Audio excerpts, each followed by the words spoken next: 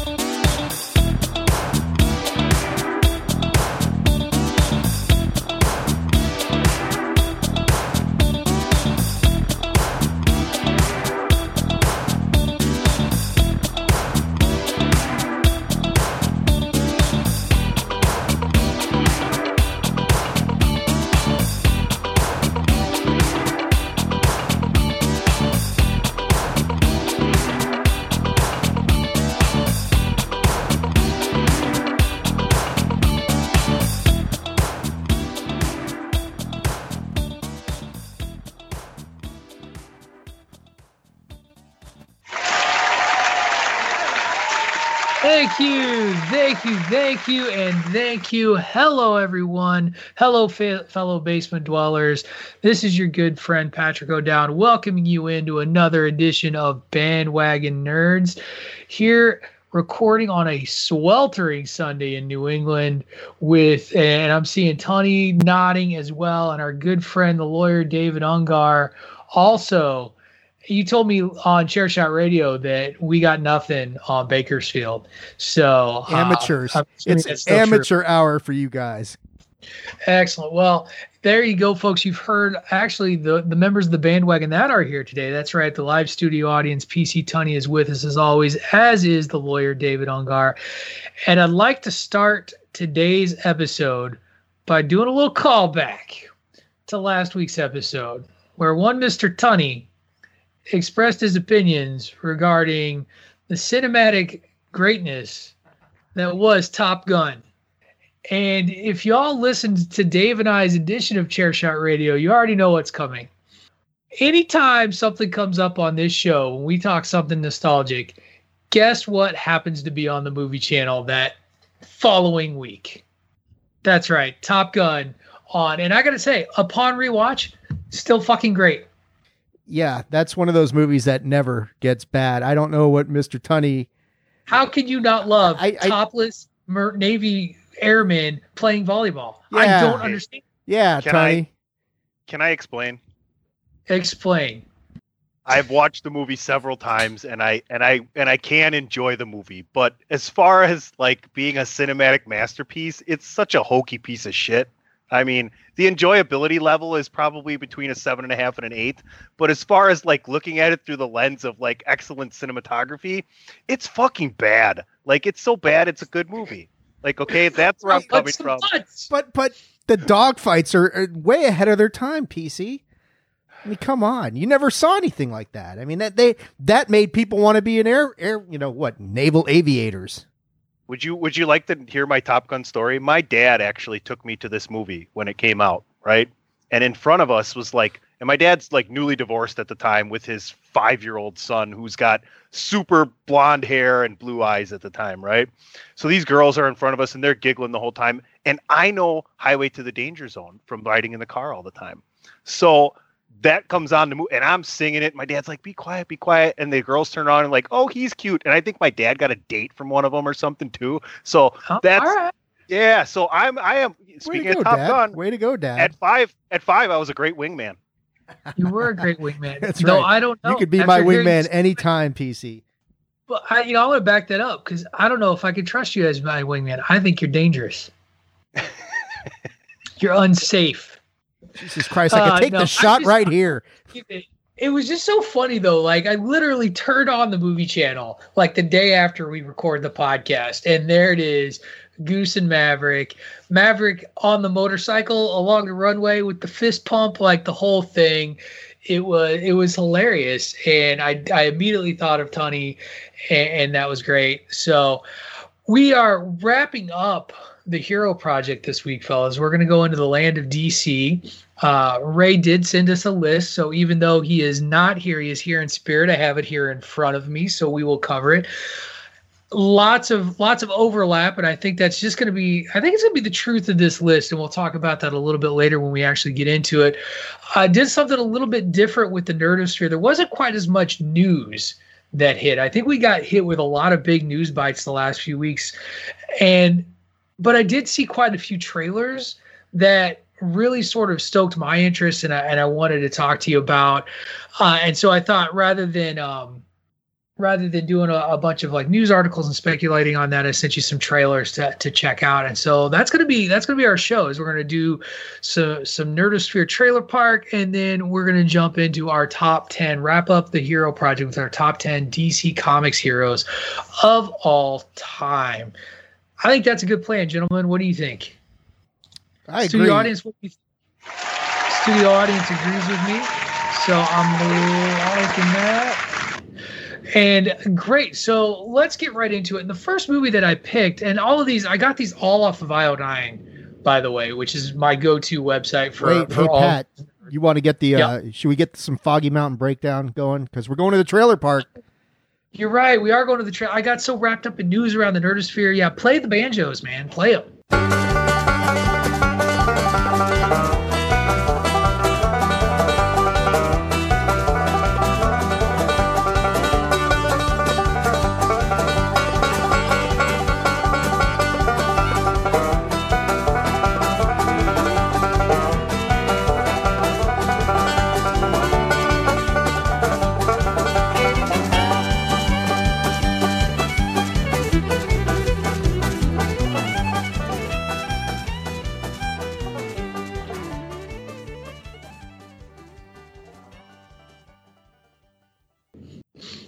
All right. Now that we are officially in the trailer park, get your moonshine ready, fellas, and let's talk about this first movie. Actually, is being released on Paramount Plus.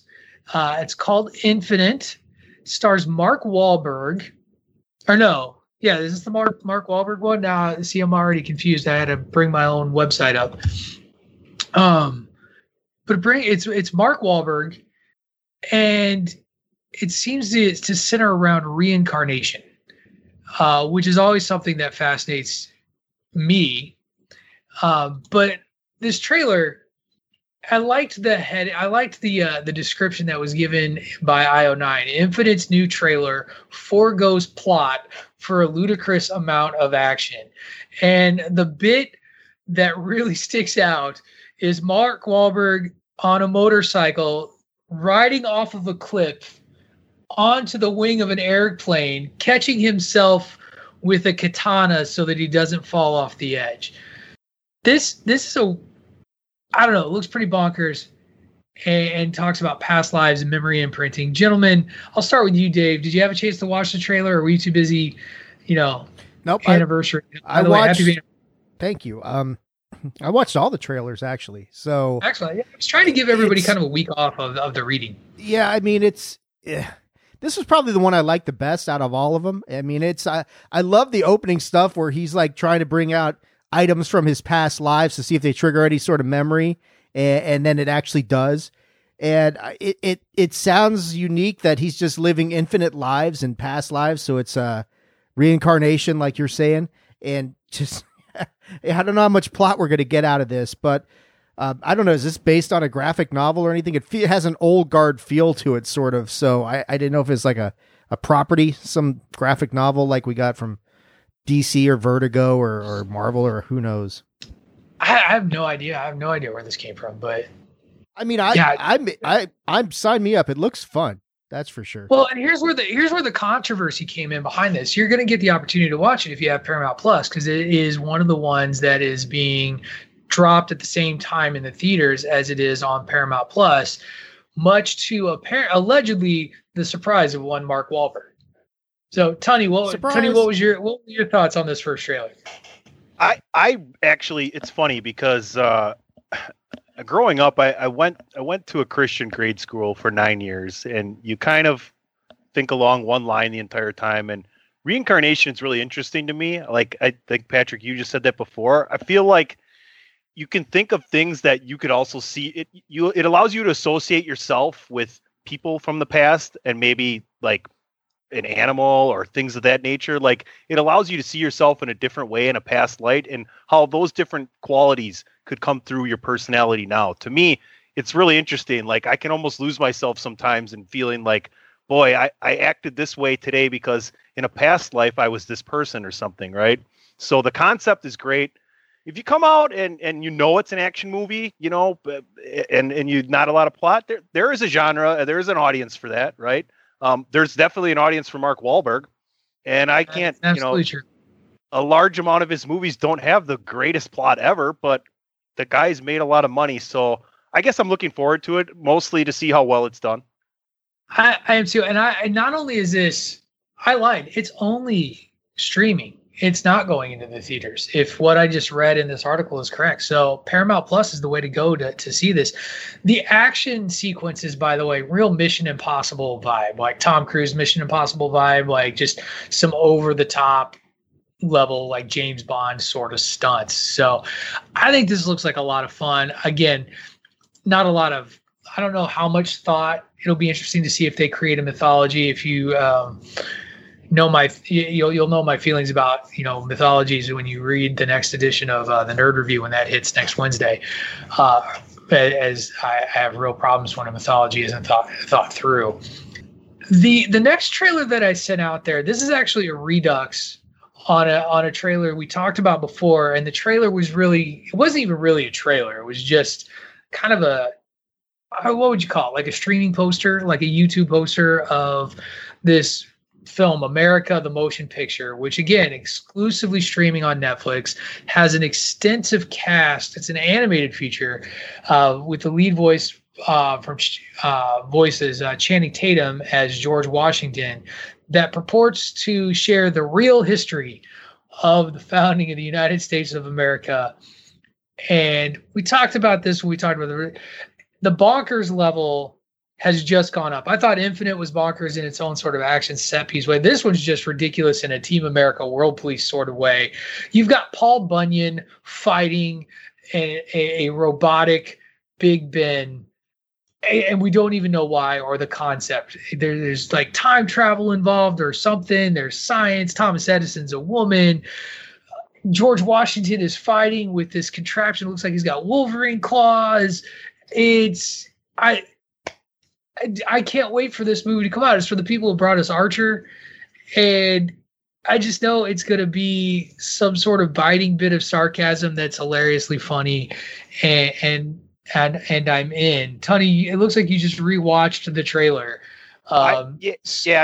I had a busy weekend. I was at a golf tournament yesterday, and it was 92 and humid yesterday, Dave. So I'm maybe not 100 and whatever it is in Bakersfield, surrounded by fires.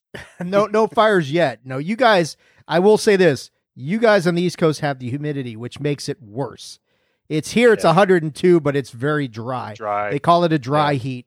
I always laughed at that. I said, look, 102 is just fucking hot, okay? Dry or not, humid or not, it's fucking hot. So, and it's been like that for a week. This Netflix movie, that was also hot.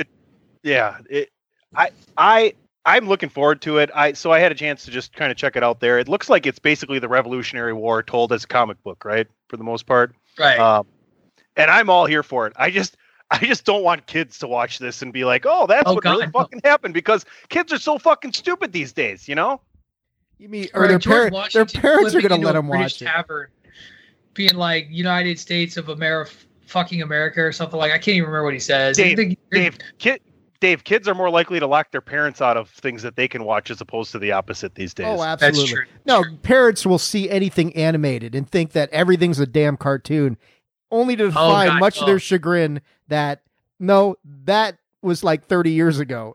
Times have changed. The only thing that this trailer doesn't have is animated tits to just get over the top that this is not for children. Like we get F-bombs 30 seconds into the commercial. Like they're like, this is messed up stuff. Dave, are you going to watch this? Are you signed up for it? Oh, you looked a little trepidatious. No, I'm in. I think with all those F-bombs, it should be Samuel Jackson playing George Washington, not Channing Tatum. That it should just be Sam Jackson saying, motherfucker.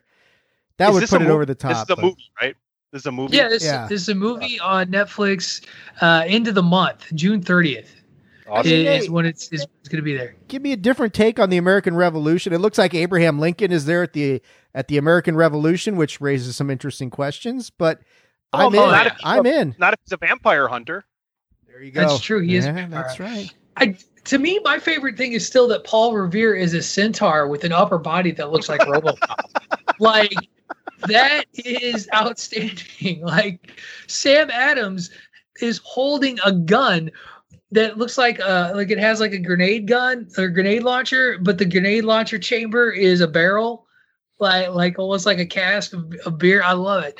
I can't wait for this. And that there's going to be characters from like American tall tales and mythology, I think is just kind of the icing of the cake, a nice extra touch and one that, I think it's going to be hilarious. I think it's going to be right up there it's going to be a movie, though I guarantee you won't get reviewed very well because it's the type of movie that critics will look forward to eviscerating. Yeah. That's just my thought. It is just, I mean, there's a lot of people out there who are just like the parents we talked about. They don't look at animation as an art form. They look at it as just like, it's supposed to be silly, something for the kids. And they don't realize how much that medium has evolved. And so naturally gets shit on. The Bill Maher's of the world have never gotten us and our love for animation. But, fuck Bill Maher. Fuck Phil Maher. June 30th, though, that movie hits Netflix June 30th, so be on the lookout for that. Now, we have hit two kind of fun categories so far with a sci-fi action piece, a ridiculous animated, clearly satirical take on the American Revolution.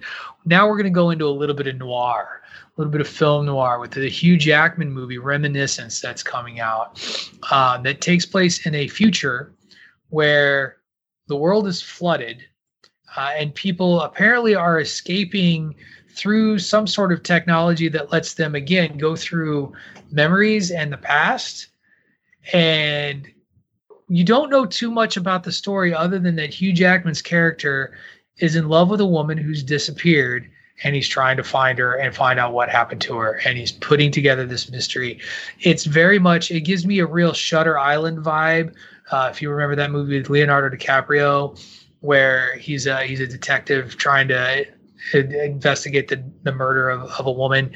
And I think this is going to be one of those movies that it's all going to be about building tension to a big end, because that's what noir is it's like, it's going to be kind of dark and brooding. There's going to be mystery, and it's going to elevate itself into some sort of intense ending of Hugh Jackman trying to unravel what happened to this mysterious woman in his life. So just kind of keeping the rotation around. Tony, did you have a chance to watch this one?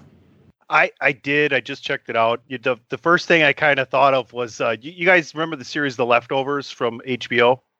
Yeah. Where people just mysteriously disappeared and they had to figure out what happened. It felt like, Waterworld meets The Leftovers. I'm here for it. I'll check it out. It's an interesting concept. You bring that kind of into the modern day scope of things, and I'm here for it. I like those kind of different things that make you think, right? It's going to be a thinker. Right. I think this is a movie you're going to have to watch more than once to just catch everything. Dave, go ahead. Yeah. And it's great you mentioned that, because it gave me a vibe of a different DiCaprio movie, and that's Inception, that it had some qualities of that going on. And that's the same sort of thing. Something you got to watch multiple times to grasp everything. But yeah, I mean, it's a little hard to wrap yourself around exactly what's going on, but it's got a unique enough plot that it sounds like something that, this could be cool to check out. But I agree with you. Just based off first impression, it's like, well, you're going to have to watch that a few times to really grasp. And I'm fine with that. Like you said, movies that make you think, that make you contemplate the options and what did I just watch, and did I interpret it correctly? So sure. Let's go. Sure, let's go. This may be one I actually take the time to go see in a theater, just because I don't want anybody else around me to watch. Because as a parent, I'm just going to lay this out. As a parent, I can't ever watch a movie before 8:00 without hey, what you doing? What you doing? Hey, look at me. Look what I can do. Look what I can do. Ah. And so you can't watch this movie with that going on around you. So yeah, definitely. I am not a parent, but I can see the thought that's going through Dave's head right now. And the thought that's going through Dave's head right now is soon enough, that boy will want nothing to do with you, Patrick, and you will long for the days when you had a kid. And I'm not saying you're not, but I get where you're coming from. But I'm just saying, I bet that's what went through Dave's head. There's a lot of truth Friday, to that. I had to break it to him that our regular Friday plans this coming Friday I'm canceling and moving to Saturday, and that was we had to have a talk about that. Like we had to work through that. He's 9. I got to keep reminding myself he's 9.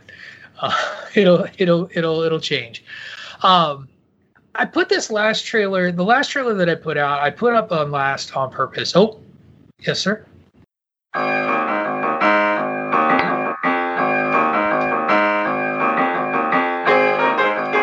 little bit of Linus and Lucy for everybody. One of the great piano tunes out there that anybody who's followed popular culture over the last 60 years knows. And Tony's playing that because this week a documentary trailer was dropped titled "Who Are You, Charlie Brown?" It's going to premiere on Apple Plus TV or Apple TV Plus or whatever the hell they call their app. I happen to have it. So I'm looking forward to checking this out. But Charlie Brown and the Peanuts gang, we talked about this when we talked about Sesame Street, because we talked about there's a documentary coming up soon about Sesame Street and the creation of that iconic television program. Charles Schultz and his character Charlie Brown, as a kid growing up and even as an adult, is another one of those characters that really spoke to me as a person, and I think is something that everybody can identify with, because Charlie Brown is always the guy who he's always coming close but not quite getting it, not quite getting the success you want. Like he never quite kicks that football, or he never quite gets the girl. Things don't ever go quite right. Like Ray gave me a hard time about Peter Parker not quite getting the girl, and how he got like 3 of the hottest women in all of Marvel Comics. Charlie Brown never got the girl. He never talked to the little red-headed girl. And there's always that sort of feeling in all of us. And I remember being obsessed.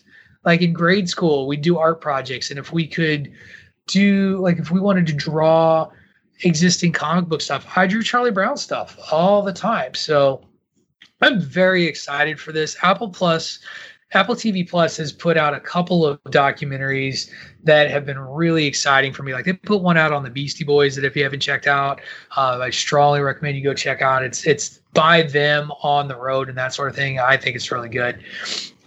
This is another one. How much is Apple TV a month? Oh God, I get it with my cell phone service. So I actually don't. I'd have to ask the boss. I have an iPhone and I have Verizon. Well, son of a bitch. I got Verizon. I'm going to have to fucking see if I can finagle that. Yeah, I don't have it. This might drive me to it. You talk about Beastie Boys on there too. I know there's tons of great content on there. It's so hard to kind of narrow down what streaming services you have. But yeah, Peanuts are freaking iconic. I think the one thing people miss about Charlie Brown is by the end of the episode, people figure out that he's been underappreciated the entire time. Yeah. A lot of those animated shows. Absolutely. Yeah. He's, Peanuts was big when I was a kid, of course.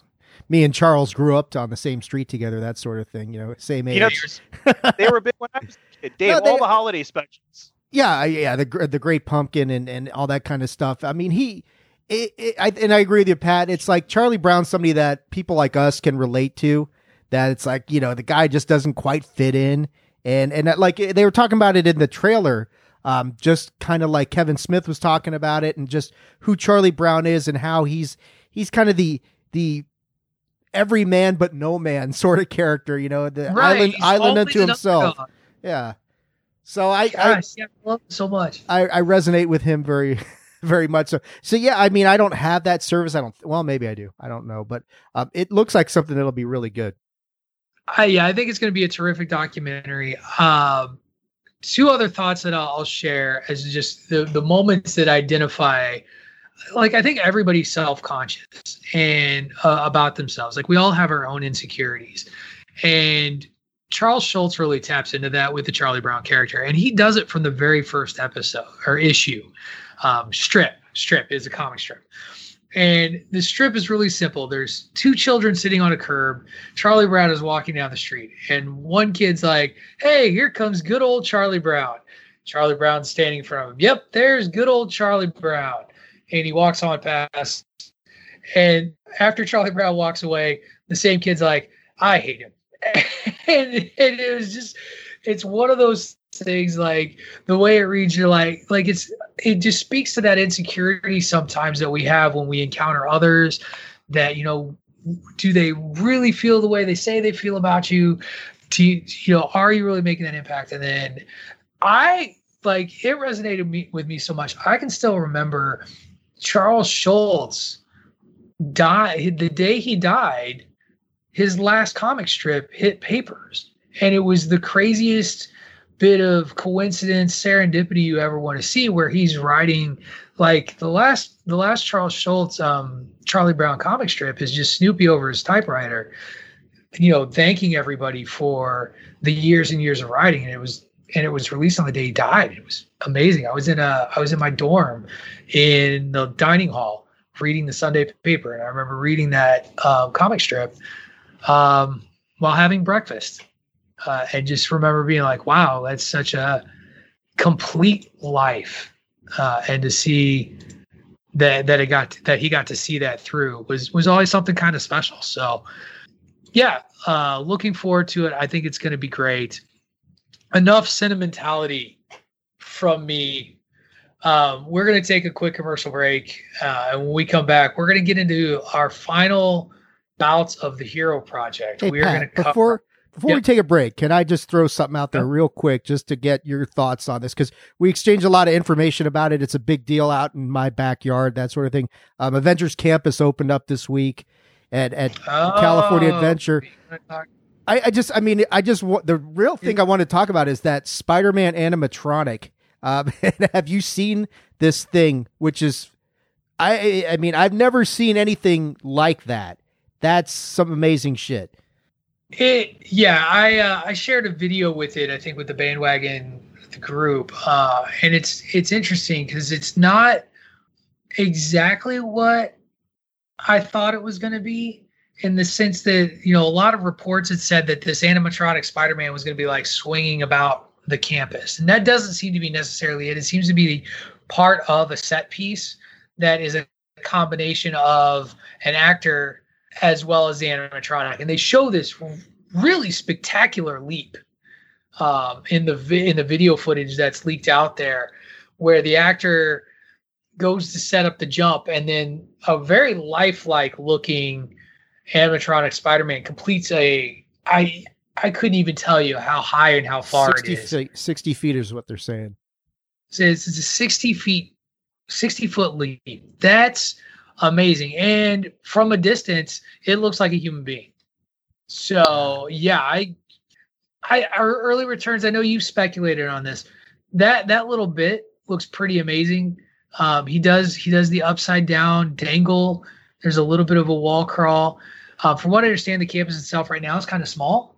But you've said that California Adventure isn't exactly the biggest area as it is.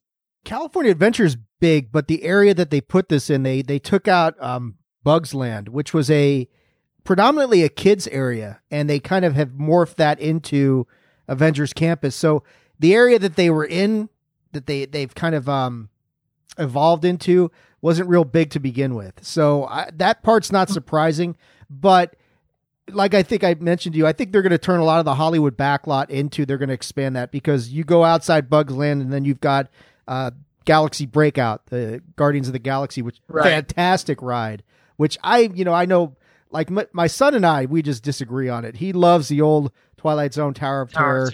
I love the Mission Breakout. I think it's a little bit of a different ride, but I imagine they're going to expand upon that. But yeah, early reviews for Avengers Campus are pretty strong. A lot of different I think like Paul Rudd showed up there this week for the debut. A lot of famous people showed up there. Paul Rudd. Now it's going to elude me. Mark Ruffalo, I think, made an appearance. Yeah. I mean, it's ScarJo, because I think she's promoting the movie. Yeah, might have been there too. There was a bunch of they did a big tweet storm of look who showed up. I'd like to see it get in size, like Galaxy's Edge size, that sort of thing. That'd be great. But it's a start, and the Spider-Man ride looks very unique. That it's kind of Toy Story Mania-ish, except you're actually using your hands to shoot webs, and it looks like a hell of a workout. My son was very underwhelmed with it. That's what he told me. Well, I think the video that's come out there I don't think that's a complete view of the ride. You know what I mean? Like, I think that because that person clearly was part of like the preview group, I'd be interested to see how people are responding, because it looks like there was just like a lot of dead airspace, or maybe there wasn't dead air. So whatever, rumor has it that somebody on this podcast might be going to Disneyland in the near future and might be trying get on that ride. He's going to have to queue up to do it, but maybe that person could come in. I mean, maybe that person could come and talk about their experience, sort of like when another member of this podcast got to ride the Rise of Skywalker, or not the Rise of the Resistance on the first day of the ride hit Disney World. I mean, I'm not trying to brag, but it was me. It was me. Back when the world was normal. Back when the world was normal, indeed. So, yeah, I'm looking forward to hearing those reviews, and I'm looking forward to when we return to Disney World, because unlike Mr. California over here, who, season pass, show up whatever I want, look at how awesome I am. We're going to have to actually plan a trip. I'm looking forward to that campus being built over for Disney World and seeing how that looks when we get there to check it out. I know the little O'Dowd is very excited. So, all right. Now we're going to take a quick commercial break. When we come back, we will cover all things DC Comic Heroes. You're listening to Bandwagon Nerds, a part of the Chairshot Radio Network on thechairshot.com. Promotional consideration paid for by the following. Hey folks, PC Tony here. Thanks to our new partnership with Angry Lemonade, you can save 10% on physical products and digital commissions using the promo code ChairShot. Head to angrylemonade.net to check out their amazing catalog of products and services. Use the promo code ChairShot to save 10%. That's angrylemonade.net. Are you looking for the newest and hottest in the world of pro wrestling? Then check out the amazing action on Powerslam.tv, the biggest indie pro wrestling channel in the world. Get over 6,000 hours of the best events from over 150 of your favorite promotions from 20 different countries around the globe. Brands like Progress Wrestling, Evolve Wrestling, Combat Zone, Defy, PCW Ultra, PWX, Over the Top, Shine, and hundreds of others with fresh content added every day for only $5.99 per month. Get your free trial today at Powerslam.tv. Go to Powerslam.tv, promo code ChairShot. Get your free month. Again, that's Powerslam.tv, promo code ChairShot. TheChairShot.com. Always use your head. All right. We are back, and gentlemen, we are here on the precipice of completing the hero project. I know jack and shit about most of these heroes. Not a DC guy. Tony and I have you covered, Pat, but I will go that far. I think you know more than you think you do. I know enough. I know enough to get by. I can have a half-assed conversation about it. Here's the thing that I thought was really interesting when I made this list. Like 8, 9, and 10 were really the only ones where I felt like I could get a little outside the box. I feel like from 7 on up, every one of those characters is an iconic character. And iconic to the level that I just couldn't, kind of like when I caught hell. And the other thing I'm excited about with this particular list is nobody can give me shit for leaving Black Panther off of the list because he don't count. he's on my list. I don't know what you're talking about. No, go ahead. Yeah, what the fuck, Patrick? No. You want to know the realization I came to here, and it's pretty steadfast, is the fact that it pretty much proved to me that There are so many more much better. Like Marvel superheroes is way more loaded at the top 20-ish level than DC. But DC villains is way more loaded at the top 20 than Marvel, right? Like, I think that's the difference to me between Marvel and DC. See, I don't know if I don't know. Oh gosh, that's tough. The DC guy's going to disagree. Well, see, it's. I think that the DC I think Patrick, you're right. There's like 6 or 7 very iconic DC characters that are almost always going to appear on everybody's list. I mean, there's going to be a lot of overlap, and like 8, 9, and 10 is where you might get some variations. I do agree with Tunney. I don't know if Marvel's got better heroes, but there's more. The Marvel heroes are iconic in a different way. You know, Spider-Man's extremely iconic, as is Captain America. But it's different. It's not like Superman, Batman, that sort of thing. Yeah, it's fascinating. So DC has the luxury of one being the longer standing company. Like DC was first. And so they have their Mount Rushmore, and we're going to talk about, you know, just these huge names that are monsters. What I have always, and I think this is not a new argument. What I've always found true about Marvel heroes over DC heroes is I think that they are far more relatable to a common reader in a way that DC wasn't always.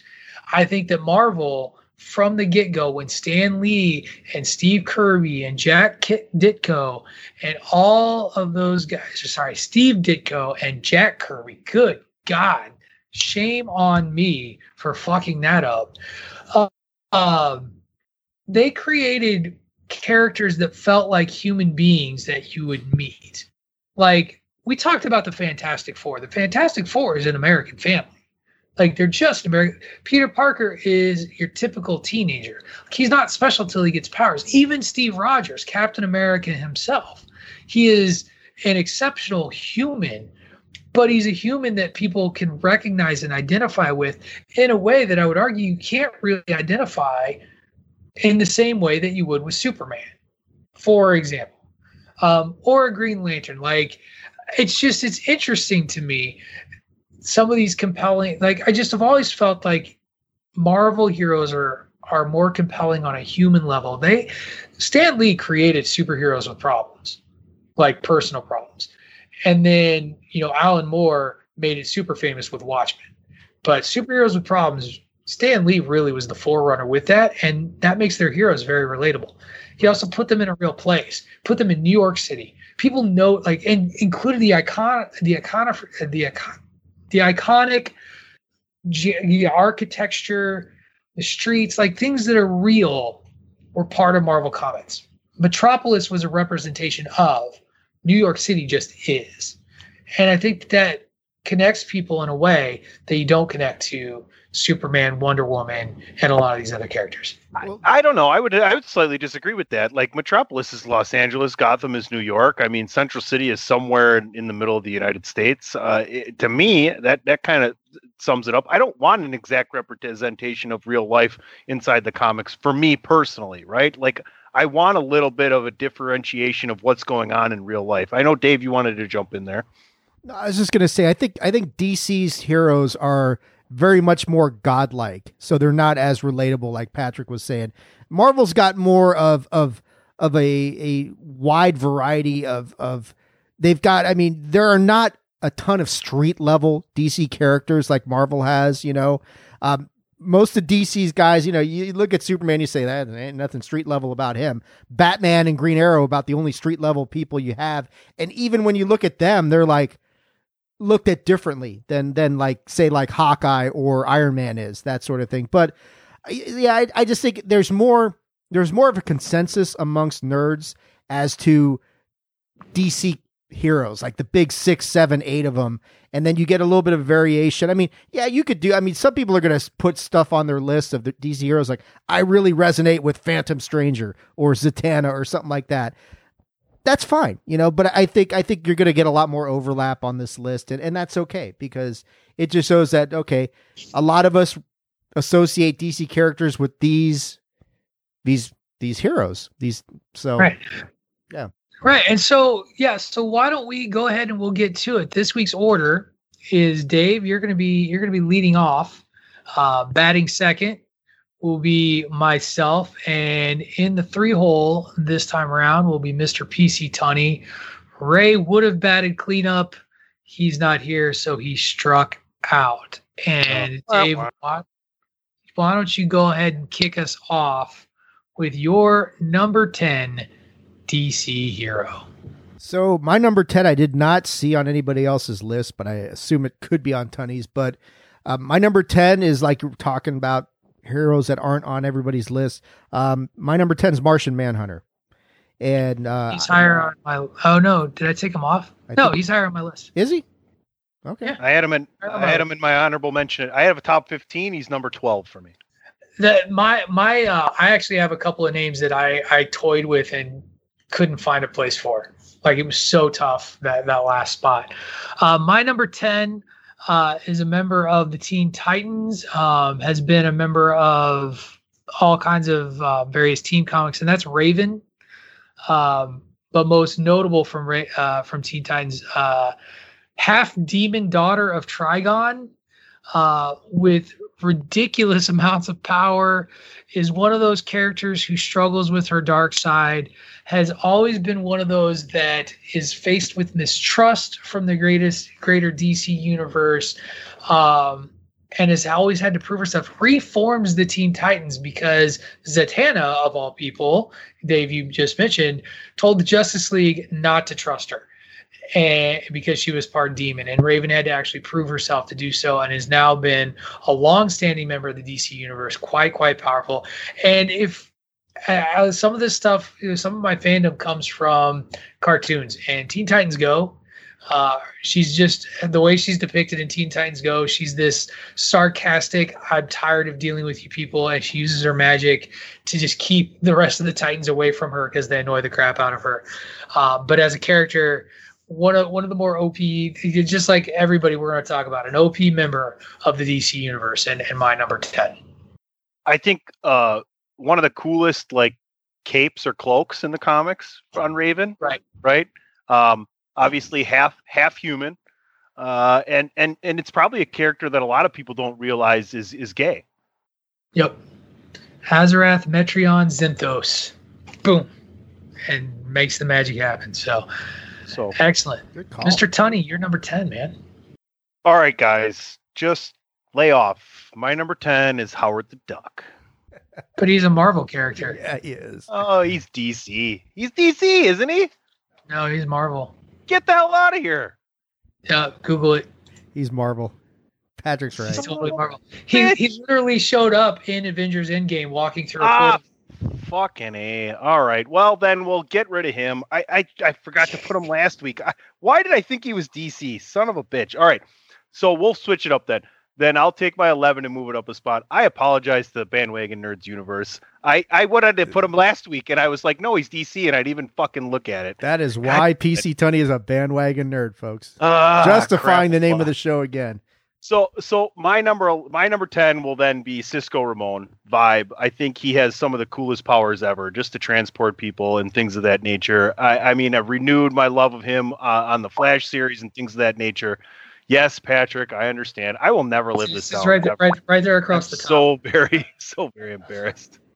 God damn it. I can't believe I fucked that up. But yeah, Cisco Ramon was my 11. I'll move him up on the list. Just an interesting character inside, working with the Flash and things of that nature. So that's where I'm going. I'm starting to wonder if Black Panther is on his list, Patrick.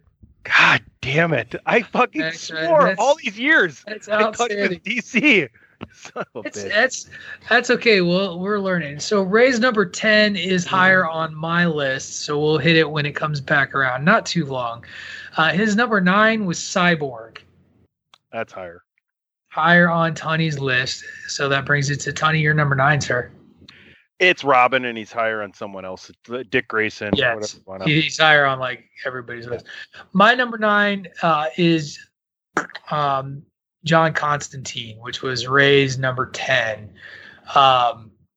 one of the characters that just fell off my list, and I almost started this list with 3 characters where magic is their forefront, because the other character I almost my honorable mention that almost fell off was Dr. Fate. And as a guy who loves like horror and kind of some dark stuff, like I watched one of the best movies of the 90s, horror movies of the 90s that I regret that I didn't put on my 90s project list, In the Mouth of Madness. Love dark magic, love this concept of like demon hunting. And John Constantine, the foul mouth, I could really give a shit magician who's just kind of stuck with this life that he doesn't want to live, but he has to live. He's great. And had a television show so popular that when it got canceled, he then got moved into, I think it was Legends of Tomorrow. Is that where he ended up? But he is still on a CW DC show after his DC run got canceled. And I remember the Mrs. O'Dowd loved that character. Was also portrayed in film by Keanu Reeves. But yeah, John Constantine, demon fighting malcontent, is my number 9. He's I mean, if Justice League Dark ever gets made, he'll be the central character. He's not. I wouldn't draw a direct parallel to him with Doctor Strange, because I would leave that to Dr. Fate. But Doctor. Yeah, but easily. Constantine's a different sort of. I mean, a demon hunter, very annoyed with everything and everybody, that sort of thing. He's definitely more anti-hero than hero, I think, in a lot of ways. He's very surly. He's got an attitude. So yeah, that's a good call. I mean, it's somebody he was probably on my honorable mentions, but yeah, that's a good call. Excellent. Well, thank you. Regale us with your number 9, sir. My number 9 is Nightwing, so I think we're going to table that. Yeah. So my number 8, though, is I did not see him on your list, but number 8 for me is Shazam. He did not make my list. I mean, the original Captain Marvel. You know, everybody thinks that the other one was the original Captain Marvel. He's unique to me because you don't see heroes like this is a very unique hero as far as all of comics are concerned, where when he's not Shazam, he's just a kid. And then when he invokes the power of Shazam, he turns into a being with powers on a scale not as powerful as Superman, because Superman's beaten his ass a few times and put him in his place. But he's extraordinarily powerful. Can harness lightning, can stand up to a guy like Black Adam and hold his own in that situation. And then you get the whole Marvel family, which is as close as DC's going to get to say something like the Fantastic Four, that sort of thing. So I love the power set. Go ahead, Pat. Is the Marvel comp Thor like the Donald Blake Thor, like in sort of terms of concept? They're very similar. They're both lightning based. They're both that sort of thing. They can both fly. They're both super strong. They're both based off of godlike powers. So yeah, I think Thor's I mean, people like to do a Thor comp to Superman, which I say no. I don't think that works. But Shazam and Thor, that's a good comparison. But I've always loved the Shazam comics. I thought, they've kind of evolved over the years. The Shazam movie was a benchwater moment for DC and Warner Brothers, because it showed that, hey, we can make lighthearted comic book movies really well too. And it gave hope to a lot of us that, hey, they're onto something. And Shazam is right there, right there with Wonder Woman. Zack Snyder's Justice League hit. What's that? I said, and then Zack Snyder's Justice League. Yeah, and then it got dark again. Oh, God, but here we go. I have a lot of hope for Shazam 2. And I think that's got the potential to be really good. I'm curious how they're going to integrate Black Adam with the whole thing, or when they will integrate that. It'll happen eventually, maybe not at the outset, but yeah, Shazam. I love his powers. I love the story. I love the character. I love the Marvel family. So yeah, he gets number 8 for me. Excellent. Yeah, wonderful choice. He was one I considered, and selfishly, he was behind Dr. Fate and Raven, and I really wanted to talk about Raven because I loved her. So that's how Shazam got left off of mine. So that brings me to my number 8. My number 8 has already been mentioned. And for me, it's Martian Manhunter. Yeah, he was my number anybody 10. else? He was your number 10. He is not 11 on. now. 11 now, I guess. Was 12. Well, fucking idiot. See, I love that we don't even have to beat you up over this, Tony, because you just keep beating yourself up. You're Charlie Browning yourself over this. I am very much known in the sports arena for beating myself up. Oh my goodness. So if it's I always use Marvel comps when looking at this. Martian Manhunter, The Vision. The only difference is one's an alien, one's an android. Like the power sets are very similar. The nobility of the two characters are very similar. And this is where I will say Marvel is most times a derivative of DC. The Vision is a derivative of Martian Manhunter and that character. And you see it again, he's another one of these just like super powered, iconic members of the Justice League who decides that Earth is worth saving and protecting and has become an integral, kind of a moral voice of the Justice League at times when others aren't. Dave, as DC fans, isn't Martian Manhunter the reason that you really want to see like what they've been doing on the DC side and how they ended Zack Snyder's Justice League? Like, to me, that's why I want to see that go forward, because how they it is a good tease. It's like, shit, man, I want to see what the fuck happens there. I mean, right. Batman and Martian Manhunter, that's what I want to see on screen. Martian Manhunter is one of these characters that when they relaunched the New 52 and they relaunched the Justice League and they swapped Martian Manhunter out for Cyborg, a lot of people did not resonate with that. It didn't accept that and weren't so, because Cyborg's been looked at as, okay, he's a member of the Teen Titans. He's not a member of the Justice League and that sort of thing. And then all of a sudden, you know, he got switched over into this sort of scenario. The dogs are not happy about it either. I can hear them in the next room. Pissed, yeah. They're upset about the whole thing. But I love the fact that, you know, Martian Manhunter there's some really great stories about him in the comics. The stuff with the White Martians is fantastic.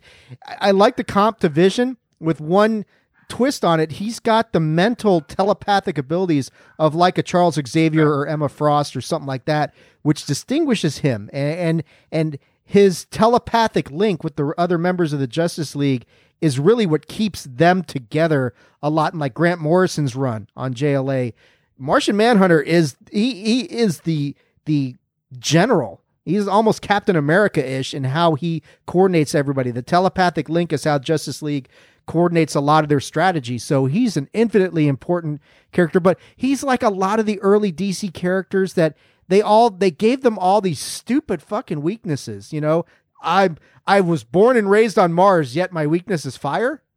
Wait, why? How does that work? He's Frankenstein's monster. That's all it is. He's Frankenstein's monster. I guess. Fireman. I guess, but his story. I mean, the stuff with his wife and his kids. When you get into the mythos of the Martian Manhunter, is fascinating. But to get to Tunney's point, yeah, I think he was looked at as an important enough character and something missing that they wanted to bring him in Zack Snyder's Justice League. You got just enough of that to tease to get you interested. And yeah, I would have loved to see where they would have gone with that, because he is, I mean, he has stood toe to toe with Superman and not backed down and done quite well in those battles. So he's an immensely OP character in DC Comics. I would love to see them do more with him. Is whatever going. I mean, give him a standalone movie. His origin story would be really interesting, I think. So yeah, I love the call. But he's one of my favorite characters. Always has been. I'm one of the ones who didn't accept Cyborg as a member of the Justice League. Fair enough. You should have accepted a lot less out of that movie, but that's okay. Tony, you are up, sir, with your number 8. My number 8 is Kara Danvers, Supergirl. I love that you get a female, like, basically Wait, hold on. Did he do it again there? Did you say Carol Danvers? Kara Danvers. That's Captain Marvel. No. That's not the name. Oh, Supergirl's name is not Kara Danvers. You mean Supergirl. I said Supergirl. You did. You said Carol Danvers, though. That's what their name is on the show right now. Is it? It's Kara Zor-El. Well, what's her real name? What do they call her down on Earth? I don't even know. But I don't know. But I I don't do watch like. the But I TV do show. like the call for Supergirl. Talk amongst yourselves. Hold on. Cast and characters. Let's see what the Kara Danvers. Okay. Oh, you're right. That is the name that she goes by on the CW show. So you and I are Tony- bandwagoners this time, Patrick. Well, we're bandwagoners in the sense of the show, but we did definitely make the Carol Danvers connection to Kara Zor-El. Kara. I said Kara. I didn't say Carol. Yeah, I know, but we heard the Danvers part and ran with that. All right. Well, like Marvel and DC run similar lines, right? It's everyone's derivative. It's probably the my favorite thing about her is that it's one of the only superheroes where their best friend turns into their arch nemesis. And that's one of the craziest things about her storyline to me. You know, I think a Superwoman is way more interesting than a Superman, in my opinion. She's I mean, talk about somebody living in Superman's shadow for a long time until recently, where the show that they did on, what is it, the CW, Tony, right? That's where the Supergirl made her mark. Still going strong. That's a fantastic show, and it really added a lot of depth to the character that I don't know a lot of people knew a lot about her. I know she was really important in the whole death of Superman story arc that took place in, 93, that sort of thing. So, and her origin story is very different because it's not came here in a spaceship. It's more complicated than that. But she's, I would say, out of the characters that you've named so far, Tony, or anybody we've talked about, she's probably the most underrated of the characters that we've discussed so far. She doesn't get enough attention. She doesn't get enough love. There's some great stories involving her. Most of DC's characters are OP to a maximum extent. She's another one. But her relationship and stuff she does with Superman, and Alexander Luthor and that sort of thing, those are really cool stories. So it's a great call. Yay! Cool. Still digging out of that. Dig out, baby. I thought you guys had me again. I'm like, wait, I didn't say Carol. I'm like, fuck, I did it again. All right, so that brings us to raise number 8. Raise number 8 is Nightwing, which is still higher up on my list. Sure. So we'll go to his number 7, which is Green Arrow, higher on PC Tony's list. So back to you, Tony, for your number 7. My number 7 is the Hulk. No, I'm just kidding. My number 7, my number 7 is Firestorm. Good call, man. Okay. Nice one. Nice call. Reed and Mark Stein, right? It's such a great superhero because it's two people, right? And when it comes down to it, they work together, right? But maybe up until and afterwards, they kind of fight each other, and they're kind of always going through this emotional thing of, you know, I want to be with my family, I want to be myself again, and things of that nature. But they know that for the betterment of society and the world in general, they need to work together, you know, at least at the beginning, and how they're forming Firestorm and things of that nature and realizing what their powers are. Another cool thing I seen when I was scrolling through everything is the top 15 DC characters that could have a great chance against the Hulk, and they were rated number 6. And I thought that was excellent because the power that they create together is absolutely phenomenal. Oh, I think Firestorm would hold more than his own against the Incredible Hulk. Sure. You're talking about the nuclear man, and he's, and what I love about it is I forget the names. I know one of them is Ronnie, is one Ronnie of the Reed and Mark Stein. Right. So, and they are very different. Isn't like one of them's like jockish sort of thing, and then the other one's more like us.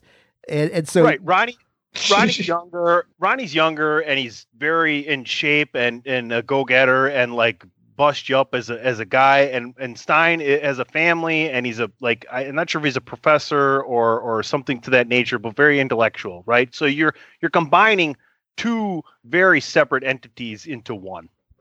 And Firestorm's so powerful that when they did the Forever Evil storyline where the crime syndicate took over everybody and all the superheroes vanished and no one knew where they went, they were actually using Firestorm's body as a matrix to imprison all of the superheroes, and that's how they had to get. I mean, it's way out there sort of stuff, but I remember that story arc reading Forever Evil and just not, and that DC did a fantastic job of hiding the ball and not letting you know for many, many issues across multiple lines that they were running. you just never knew what the hell happened to all your heroes. Like, what the fuck happened? Are they dead? If they're not dead, then where are they? And that went on for like 6 months before you actually figured out what the hell's going on. So they did an excellent job with that. But yeah, Firestorm is one that I didn't think about and should have. So great call, Cunny. You've redeemed yourself to a certain extent. Yay! Look at you gatekeeping, Tunny. Somebody's got it. My number 7, I'm going to assume is high. I know it's already high. It's higher on Ray's list. I would assume it's higher on some other lists, and that's Arthur Curry / Aquaman. It's higher up on Ray's list, so we will move on. Thumbs down. Not an Aquaman fan. Blah blah blah blah blah. All right, Dave, you're number 7. My number 7 is identical to Ray's, and that's Green Arrow, which I think is higher on Tunney's list. Higher on Tony's list. So get us to the commercial break, or start the turn to the commercial break. Yeah. So you're number 6. My number 6 is somebody you just mentioned, and that is Aquaman. All right, and that's also Ray's number 6. So we're all taking care of that. And I had him at number 7. Tony, you didn't have him on your list at all. 15. I'm assuming. It's my least favorite DC character, just considering like the nature of him. I don't want to shit on him. Super Friends. Super Friends did a lot of damage to Aquaman's legacy. Yeah, it's not great. Yeah, you were on the episode where we did the comic spotlight on Aquaman and talked about him in detail about how, Super Friends did no favors to Aquaman. This is a character Really who very much misunderstood and maligned for all the wrong reasons because of that show. When you really think about what Aquaman is, one of the most powerful characters that there is in the DC universe. It's not just the telepathy with marine animals. I mean, he can breathe underwater. He can withstand the pressures of the ocean, which would crush just about anybody. Throw the Hulk down in the trench and see how he does down there, that sort of thing. But he's, like some of the stories that we mentioned on that comic spotlight, that one where Black Manta kills his son is some of the most powerful stuff you will ever read in comics. And Aquaman just has a bad rap. I know Jason Momoa has done wonders as far as reforming the way people perceive him and look at Aquaman as like this cool, edgy, brooding, quasi-alcoholic character, which really isn't what Aquaman is in the comics, but that's okay because you know what Super Friends did with him, you got to go in the complete opposite direction to reform him. You needed to give him some edge. You really did need to give him some edge because he was not cool after the Super Friends, and he got made fun on Saturday Night Live. Like it was a joke in the TV show Entourage. Like that was the movie that was being made. That was going to be what's his name's big break. This is one of the few times where DC was a derivative of Marvel, as Namor the Submariner actually existed 2 years prior to Arthur Curry, and the characters are very, very similar. Very, very similar. Both the King of Atlantis. Submariner, Aquaman, or the Deep? Which one you got? Submariner. I got Aquaman. Fuck, I'm going with the Deep. I love Namor in that he just hates humans. Like I just love it. Like he helps them yet hates them at the same time. It's a great mix. The Deep has no chance against either one. Let's get that out of the way. I just love the fact that girl came over and fucked his gills, and he deserved it. So on that note, I think we've said all we need to say about Aquaman. I will say this. When they had Marvel versus DC, Pat, Aquaman took on Namor. Aquaman won because of his telepathic ability, and he had a whale attack Namor, and Namor can't do that. So there you go. Fuck that shit. Whatever. We're going to move into my number 6. My number 6, again, I'm assuming that this is all about order and just where people have them. I have Hal Jordan, Green Lantern, Hal Jordan as my number 6. Not on, it's higher on Dave. Higher on mine. Okay. So that brings us, Tunny, you're leading us into the commercial break with your number 6, sir. My number 6 is Cyborg.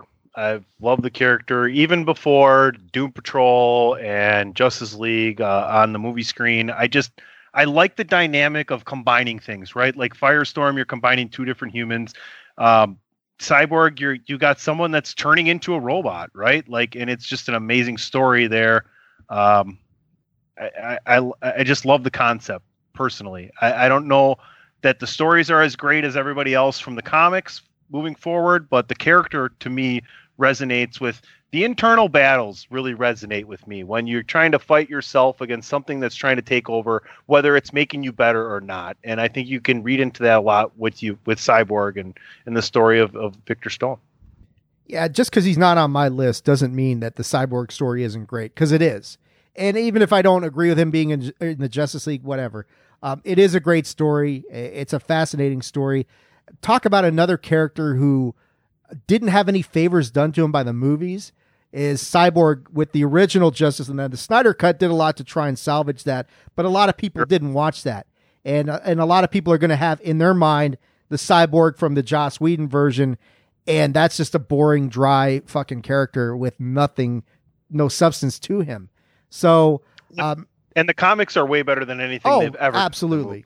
He's even Doom Patrol. Yes. Even Doom Patrol. I think Doom Patrol is the best visual, big or small screen portrayal of Cyborg, regardless of the Zack Snyder cut. But read the stories in the comics; they're much more in depth and entail on what he's dealing with as going through transforming into a fucking robot for mostly, basically. Is he on Titans? Have they introduced him on Titans, Tony, or is it just on Doom Patrol?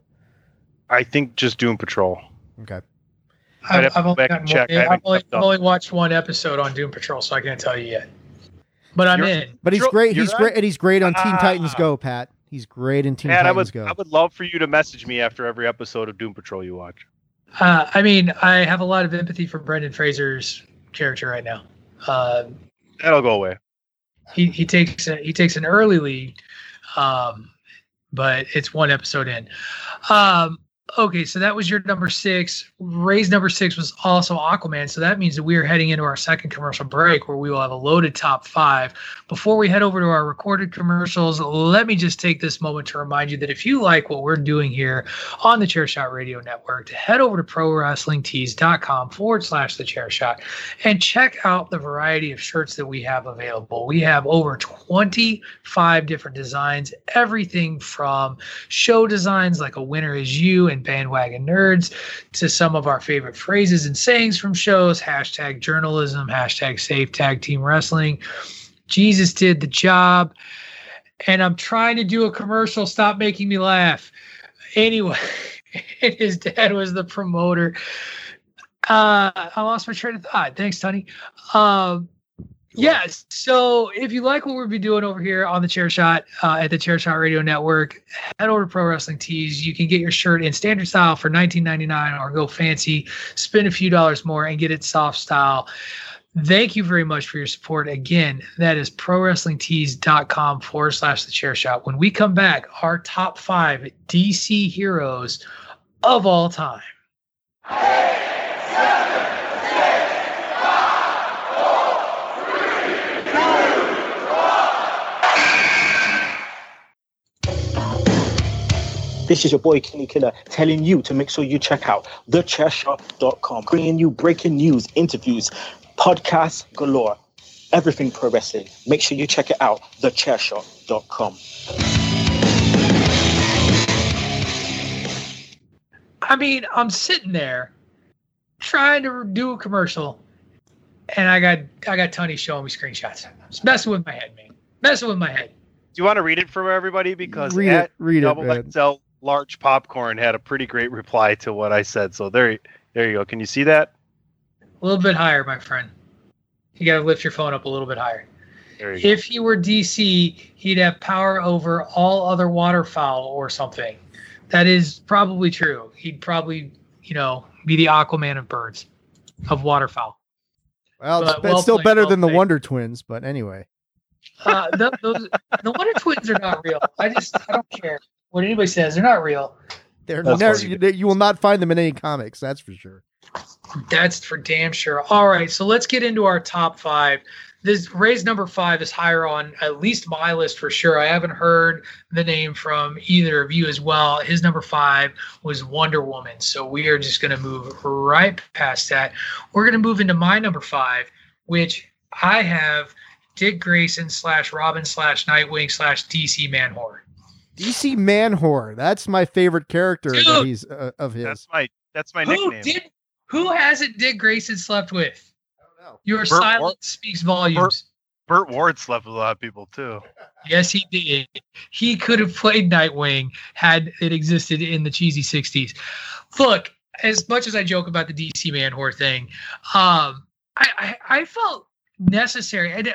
This is it. Like, everybody's listed Nightwing at some point now. I'm not. Yeah, he's my number 9. Right. I felt like you have to mention Robin because of the shadow that's cast by Batman and him coming out of that as Nightwing and becoming his own character. And Dick Grayson really found this amazing niche as Nightwing, but he was also like, he was a member of the Teen Titans. He was a leader of the Teen Titans before he struck out on his own and became just a badass, just a cool, hip other version of Batman with his own edge and kind of projection of Batman. All to say, like, it's just a great conflict of who he is and his own identity. And people love Nightwing. Like, I put him up there just because he's as popular on some levels as like a Wolverine is in Marvel. Not the best hero, but one of the most popular. Would you guys say that he's maybe, if not the most, but one of the most characters that has a big chip on his shoulder? Oh God, without question. Just anybody have a bigger chip on their shoulder than Dick Grayson? Well, I would say sometimes, but his relationship with Bruce Wayne / Batman is absolutely fantastic and fascinating as you watch them from when he was Robin and Batman's sidekick, like Patrick's saying, to breaking out of his shadow and not wanting to be a sidekick and becoming Nightwing. And then Batman having this begrudging respect of Nightwing as they go along and their relationship evolves to the point that I don't know if Batman ever looks at him as an equal, but he looks at him very differently when he branches off as Nightwing. And then it's ironic. Batman casts such a big shadow over Robin that he had to break free, that once Nightwing breaks free, it's like Robin has cast a shadow back on Batman that he's got to find people to bring in as other Batmen or other Robins, so it's a very, I wouldn't say circuitous relationship because it's not, but yeah, the stuff with Nightwing, he turns into a complete and utter badass. And yeah, I'd say he's got a chip on his shoulder, but he is also one of Batman's most trusted allies. Even though he branches off, he is, when the chips are down, who does Bruce turn to? He turns to Dick Grayson. Let's clarify that. Yeah, I know. As soon as I said that, I'm like, wait a second. It's Richard. Funny though, he because turns to Richard. How about that? Yeah, Richard. That's his name. It's funny though because it's like you said, Robin's always trying to prove that he's equal to Batman, and then Batman's always trying to prove that you're replaceable, right? Like, it's that consistent, like, almost father-son relationship to a point, right? Very much so. Because, right. He stepped in after Dick Grayson's parents were killed. Bruce came in and took him in, so he is every bit his father figure, similar to what Alfred is to Bruce. Bruce is to Dick Grayson. So I got Alfred at 14, by the way. Okay, well, at least he's a DC character, so you're doing well there. So, well, snap! David Ungar is on fire today. Bandwagon, even from my best friend. I'm just gonna, you know what? I'm just gonna have to take this. I'm gonna own it. I own it. You gotta own it, embrace it, and we're gonna let Dave own and embrace his number 5 now. My number 5. I don't know if he's higher on anybody else's list, but it's Green Lantern. No, Hal Jordan. Well, yeah, Hal Jordan specifically, but Green Lantern in general. I really, that was the thing, is because there's so many. Like, Hal's universally considered the best Green Lantern, without a doubt. Until he goes rogue and goes bad. But the Green Lantern. Okay, everybody goes bad. Not like him. not to the parallax. Not parallax bad. Parallax bad. Not everybody. Not everybody. He's the bad guy. Not everybody. The paragon of love never goes bad. Go ahead. That's true. But as far as characters go, Green Lantern, you look at powers and power sets and what they bring to the table, what Green Lantern, Hal Jordan brings to the table. The Power Ring is one of the most, if not the most powerful weapon in the entire DC universe. the power of will. Anything can be constructed. Like Patrick, you said what, like you said when we were talking the Villains Project, one of the problems with Green Lantern was that they took this amazing concept of being able to make any construct out of will, and they used it to make a fucking Hot Wheels set. And that's how he dealt with Parallax. And that was a problem. And Green Lantern is so much more than that. And I think when we did the comic spotlight on him, this is a character that desperately needs the Aquaman-like redemption. We needed Jason Momoa to come in and redo this movie, because what they did with the Ryan Reynolds movie was a travesty. And that's not Ryan's fault. That's just the movie. But as far as characters go, yeah, Green Lantern is just ultimately powerful. It is Hal Jordan that I'm thinking of specifically, although Jon Stewart is great. You know, you've got people like Guy Gardner, Jessica Cruz, Simon Baz. Kyle Rayner is fantastic as well. But yeah, I was thinking, yeah. Oh, sorry. Well, I mean, yeah. But I was thinking Hal Jordan, and Hal is you know, a real lesson in how even the best of us can get corrupted. And the story of him falling to Parallax and becoming the Spectre and then getting the redemption is really good. But yeah, as far as like the Power Ring and the Green Lantern and the Oath and the stories that came out of the Green Lantern Corps and that sort of thing, yeah, I got Green Lantern at number 5. So I'd be remiss if... Oh, go ahead. Shout out to Kato and Bruce Lee's portrayal specifically, but I just couldn't put the Cracker Jack box superhero on my top 10. Well then, I would be remiss. I did make a mistake here, so take your drinks, everybody. Ray had Hal Jordan as number 4, so when he gets to his number 4, we'll pass it on, because we're about to hit our number 4s. I just always loved the idea of space police, and that's always the way I've kind of looked at the Green Lantern Corps, was space police. That's why I kind of liked the Nova Corps, and then they just wiped them all out off screen by Thanos. Who's the character? Is it just Alien and Invincible that Seth Rogen plays, where Invincible flies to the moon and God, he has a name. No, you know what I'm talking about? Like that yes. seems like space police to me. You brought up space. It's very much. I'm gonna look it up. I'm gonna effort it while Dave tells us his number 4. I'm gonna guess. I don't have to guess much. I am almost positive this is going to be higher on Tunney's list. It is The Flash. Yep. I never got to my number 5. Did we skip your number 5? Who's your number 5, man? Green Arrow. Oh, we skipped your number 5.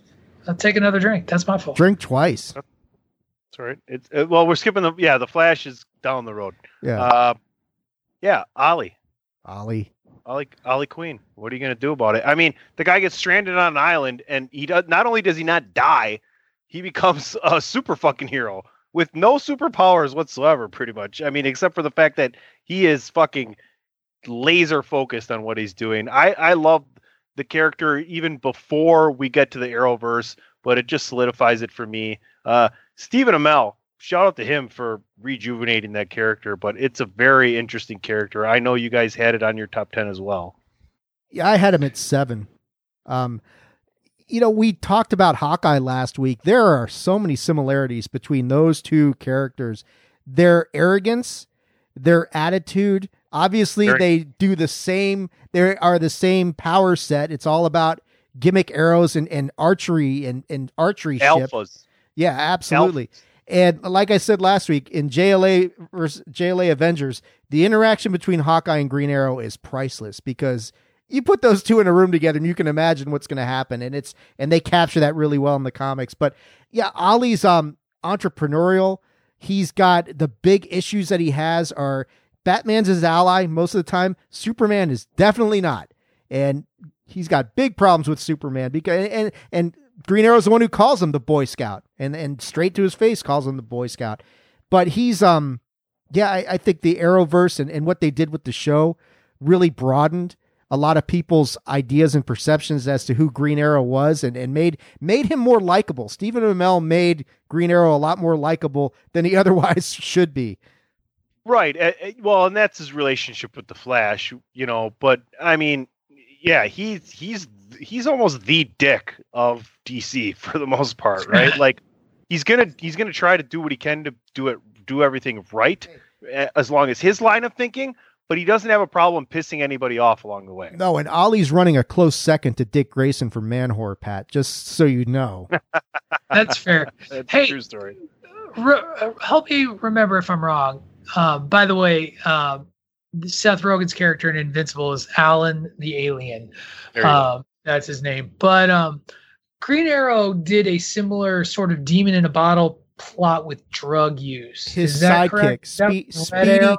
Speedy gets hooked on heroin, and there's a No, Green Arrow Green Lantern crossover. Some of the best DC stories were the Green Lantern Green Arrow crossovers, because they start off, Hal Jordan and Oliver Queen's relationship starts out very tense, because they are very different. Hal's very much, even though Hal Jordan is as arrogant as Oliver Queen will ever be, but it's limited to his piloting skills and not so much his superhero gig.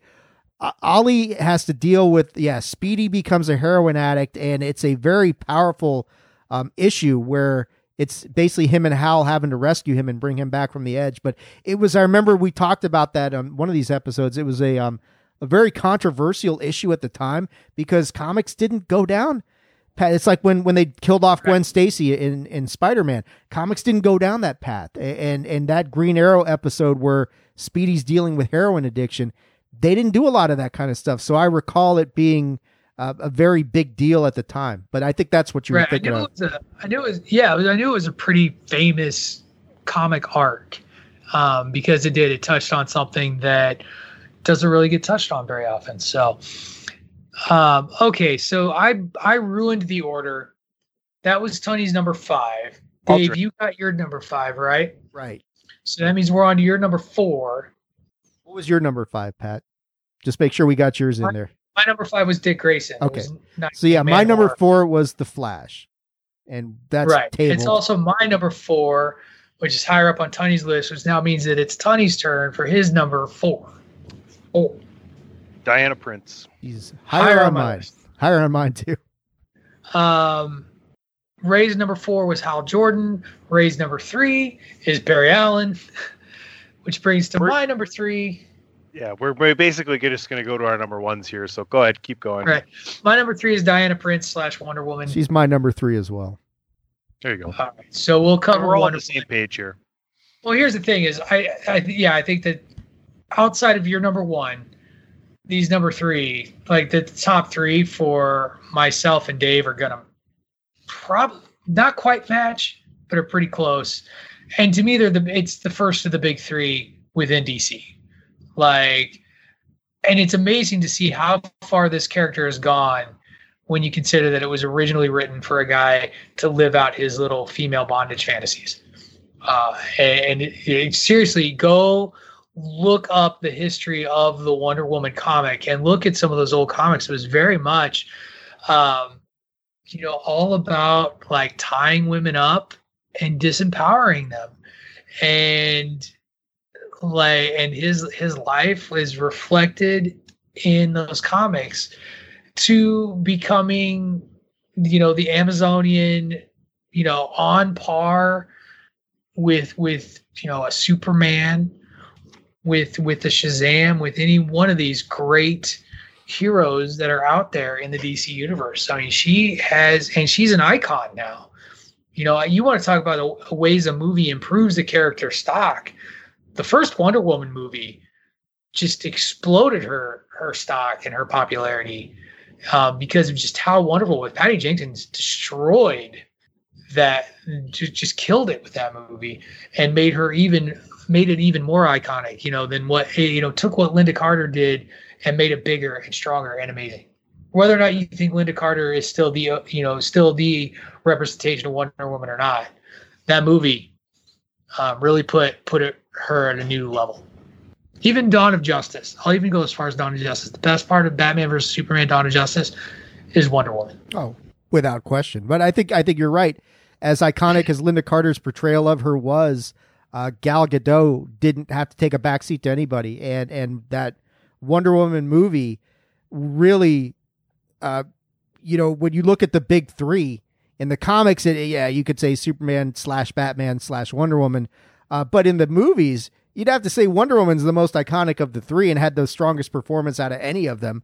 But like you're saying, she's come a long way from being a object of this guy's bondage fetish to where she ends up, which is arguably the most powerful character in the DC universe. You know, she can stand in there with Superman and trade blows.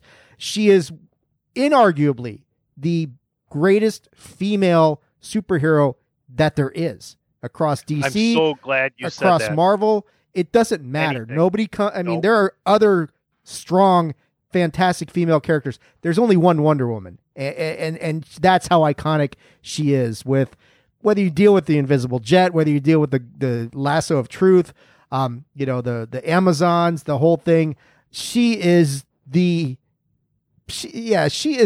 archetype for female superheroes. She's at the apex. She's the apex predator, to steal from Randy Orton, of female superheroes. And there's only one Wonder Woman, and she's amazing. So I love what they've done with the character. She's been involved in some really interesting storylines, like in Flashpoint.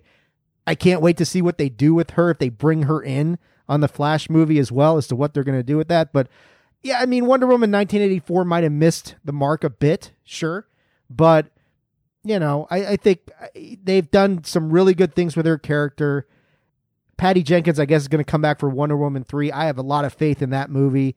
Wonder Woman 84 is like, we're in the middle of the pandemic. This is the first blockbuster that got released during the pandemic, when it was still a really bad thing. So who knows what that movie was supposed to actually be like, that they may have just said, let's get it out there. It's not a terrible movie. It just was a little bit off. But yeah, Wonder Woman, number 3 for me as well. Go ahead, Tony. I'm so glad you brought up the point that the most is you speaking of female superheroes. She's far and above more powerful than anybody, and societally, she's so important. Like, she's given women the perspective that you're equal to everybody else. You're equal to men, right? Like in a time when that wasn't necessarily what society viewed as far as, sexes being the same. This was someone as a superhero that was like, yo, I'm a woman, but I'm just as powerful and just as capable as everybody else. And you should look at men and women as equals. And to me, that's the most important thing for her character. I mean, I don't know what more there is to say there. One thing I will say is, we're talking about how she's the most powerful female character. I don't think that was always looked upon that way. And I go back to when they did DC versus Marvel, Wonder Woman took on Storm, and I'm looking it up right now, and I can verify it later. But I think that was one of the ones where they let the fans vote who won, and they voted Storm to win. And I'm like, no fucking way. Right. Would Storm beat Wonder Woman? That sounds like a bunch of wrestling fans picking something because they're tired of the shit getting shoved down their throat. Yeah, I mean, and I mean, it's cool how she does it, but it's still like, no. When I saw that happen, like, no, that would not happen. No. Anyway, go ahead. I mean, that was my number 3. That was your number 3, right, Dave? It was, yes. So I'm going to assume that means it's your number 2. Yeah, right? I just verified. They did have Storm versus Wonder Woman was one of the ones where they voted. Right. There were 5 of them that they had the fans vote. Interesting. So Tony's number 3. Did I go the wrong way? How did we get off on you? We'll get there. My number 3 is higher on date. We have 3 things to talk about left. Is anything on Ray's list not the top 3? No. It's his 1 and 2 are his number 1 is Batman. His number 2 is Superman. I'm assuming, Dave, you might be the other way around. I am. What's Ray's 3?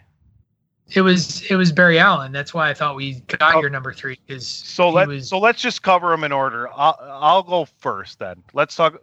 Well, you want to talk about Flash, then Batman, then Superman? Should we do that? Sure. All right. I had Superman, then Batman, and then Flash. Superman 3, Batman 2, Flash 1 for me. Awesome. Personally. That's a personal preference. Yeah. Like, I don't think you can really argue on the top 4. You throw Wonder Woman in there, and those are the top 4 DC fucking heroes ever. We'll start with the Flash. Paragon of love. Like, everything Barry Allen specifically is doing the right thing. He might be the most right thing character of all time when he's Barry Allen and not being taken over, right? I mean, to me, he's the most powerful because there's no one else that can stay alive and reverse what happened for the most part. I know Superman could if he wanted to, but it's not necessarily a thing that he does. So I am in love with the Flash character. I will concede to the fact that he is not the number one DC hero of all time, but for me, he is. And I just like the way he goes about things. I like to be able to move faster than the speed of light. You know, that's just fucking phenomenal. So there's so many stories. And to me, the biggest thing for him, and I talked about it before, is villains. The villains make the superhero. And while maybe not all of the villains he's ever faced are at the top of the list, but his conference of villains as a power hold is something to behold. Like, there are so many great villains that the Flash has messed with, and he deals with them in different ways too. Like, I love the fact that he is so versatile on how he can conquer someone. Like, he can use his abilities to do it. He can speak to them from a point of love and get them to just stop doing what they're doing as well. So for me, Barry Allen is the character that I've connected most with in the Flash, and that's why he was number one for me. He was like, I mean, I had a lot of trouble with Wonder Woman versus Flash as far as 3-4. So they're really 3A and 3B for me. But yeah, the Flash is an amazing character. Even when it turns into Wally West, Flash is still a great character. Wally's different than Barry, but still, Barry Allen, the Paragon of Love is a very accurate description. I mean, everything he does is motivated either by the love for Doris or the love for his mother and trying to right that wrong that went so badly. And Barry's got, always has the best of intentions, even if his actions don't always lead to the best results, i.e. Flashpoint Paradox. But I still like in Final Crisis, I still remember one of the most heartbreaking things, but heartwarming at the same time, Barry Allen sacrificing himself for everybody to, and the death of Barry Allen in the comics is just devastating to see, arguably one of the foremost iconic characters in DC Comics die. And yeah, sure, he gets brought back in some capacity later on, but never really comes back. And it was heartbreaking, but he did it for his friends, and so they could win. But yeah, I mean, the introduction of the Speed Force, and which distinguishes people who want to draw comparisons between Flash and Quicksilver. I'm like, no, there is no comparison. Quicksilver's maybe 1/10 the speed of the Flash at his best, and he doesn't have the Speed Force. He can't make time go backwards. The Flash is an immensely powerful character that it's just one of my favorites. I haven't watched enough of the show. I really want to. I did like the way the Flash was portrayed better in the Snyder Cut than the original version of Justice League. Just there was more to him, and I thought the CW show does a great job of basically almost taking stories from the comics and adapting them, like especially with villains, right? I mean, Ian Barthon the whole way through. You got Zoom, you got Grodd, we talked about what is it, King Shark? I can't remember Shark, and how they portrayed that differently, but the things he has to go up against are pretty awesome. He's a great character. Yeah. I would venture to say, I said when I talked about Wonder Woman, the big three, like, this is where we get into sort of just the iconic nature of the DC universe's top characters, because there's an argument to be made, and clearly you just made it, Tony, for any of them to be number one. And, when a character can alter time, can speed through time, that's a pretty big power set. And so, yeah, I see absolutely nothing wrong with any of our number one picks. There's just no way to deny it. Would you say, in comparing Marvel and DC, that the most moral characters are Flash and Captain America? Yeah. Yeah. I mean, it's hard. Yeah, you can't. There's really nobody else. Maybe Spider-Man. He doesn't really jump into the gray too much outside of the whole Venom thing. But again, that's very very much sort of like a parallax sort of issue with Green Lantern. So, but Captain America, yeah, like that's the guy, and even he, like we turned a storyline where he was less than virtuous. So it does impact everyone. We're going to talk about Batman next, right? Is that where we're going to go next? So Batman was my number one. It was also Ray's number one. We talked about this a little bit last week when just talking about, I can't even remember how it came up. Oh, we're talking about the old Batman animated series. We talk about our love of characters, of superheroes that don't have powers. And one of my favorite nerd arguments to hear is Batman really a superhero? Or is he just a dude who's the smartest motherfucker in the room? He's a superhero. Because there's an argument, right? There is, but he's a superhero. He's a superhero. But it's the same question you could have for Iron Man. It's the same question you could have for any sort of character, Hawkeye, any character who isn't imbued with some sort of innate natural superpower. Though you could argue that Tony Stark's brain is a superpower. Batman, like I talked about this before. One of the best parts about Batman is that when he premiered in Detective Comics, DC, he did have his own title. He was in Detective Comics, and he was a detective who just wore a costume. But most of his comics were really about like investigation and forensics and science and like tracking down villains and bad guys. And over time, he changed as we started getting supervillains for him to face, and he became the protector of Gotham in the Dark Knight.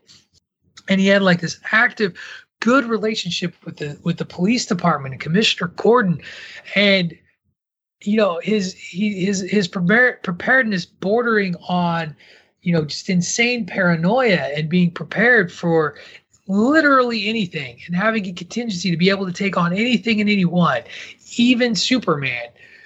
You just can't keep Batman down. And when you can't keep Batman down, like he's always got a plan for you. That's why he was my number one, because he's always ready for it. Except for Bane breaking his back. And then, he just repairs it. But I mean, we've talked about that. Bane broke his back because he set every one of Batman's villains after him to the point that Batman was exhausted, and it was just, picking the scraps at that point. The debate for me, and I've had this with lots of people, and we can talk about it here, Batman, Superman. Why do I like Superman better than Batman? I ask people, why do you like Batman better than Superman? I understand why people like Batman better than Superman, probably better than my own argument for Superman. He's more relatable. He's darker. He's got more of an edge. He's not the goody. He's not the Boy Scout. A lot of people like that, and that's fine. Don't get me wrong. I absolutely adore Batman. Absolutely love Batman. He is the yin to Superman's yang, that sort of thing. They are shadowy reflections of each other, but they both have the same kind of moral compass. And Batman, to some extent, even more so than Superman is, Batman's like, I won't kill. I'll beat the shit out of you. I'll do all this stuff, but I won't kill. But Batman, I mean, you're talking 1 and 2 have probably the greatest origin stories of any superheroes out there. When you look at Batman's origin story and how often it's been told, and this kid watching his parents get gunned down and the impact it has upon him. But Batman's strength is, and where he's got Superman beaten badly, is the villains and the rogues gallery of villains that Batman faces. Joker, Penguin, Riddler, Catwoman, Two-Face, Scarecrow. You can go on and on and on. I firmly believe he's a superhero. It doesn't matter that he doesn't have superpowers. That's really not what defines a superhero. It's commonly felt that, well, you got to have superpowers. That's just one element to it. When you look at what Batman does with his intellect, with his resources, with the gadgets he comes up with the way that he leads people, the way people look up to him, he's very much, I wouldn't say, the Flash Captain America comparison is more accurate, but Batman has a lot of Captain America qualities as well. And fighting style, the stuff that they do. He doesn't have Cap's super soldier serum, but yeah, I mean, Batman is just one of the greatest characters of all time.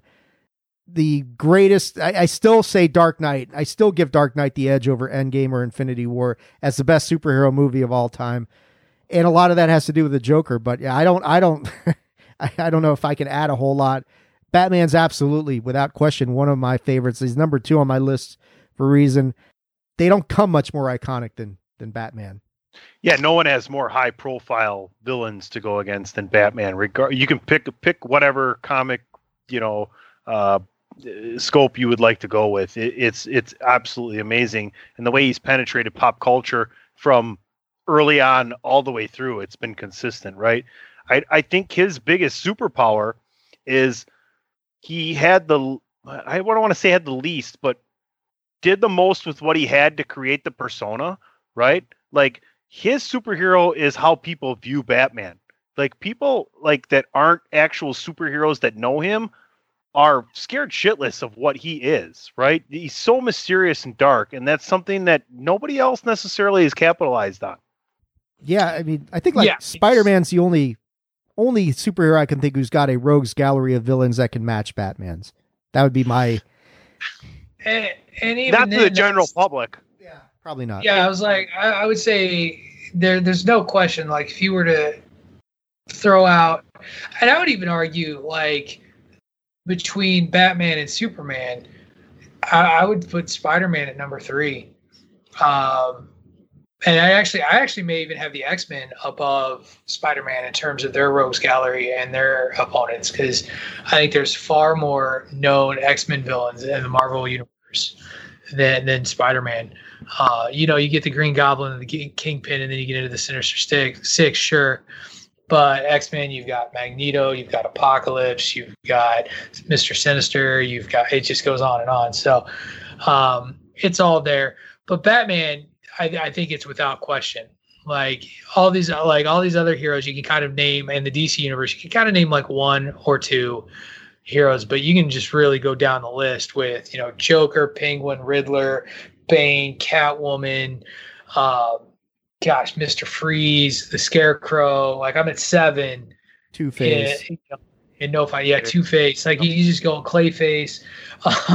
We just go through faces. Ra's al Ghul. I mean, there's one we forgot. The League of Shadows. Like, and then also the Owl. The tense relationships with people that he actually works with as well are also things that he has to deal with, as in addition he has a plan to kill Superman. Oh, wait. Amen. He has a plan to kill every member of the Justice League. Basically, yes.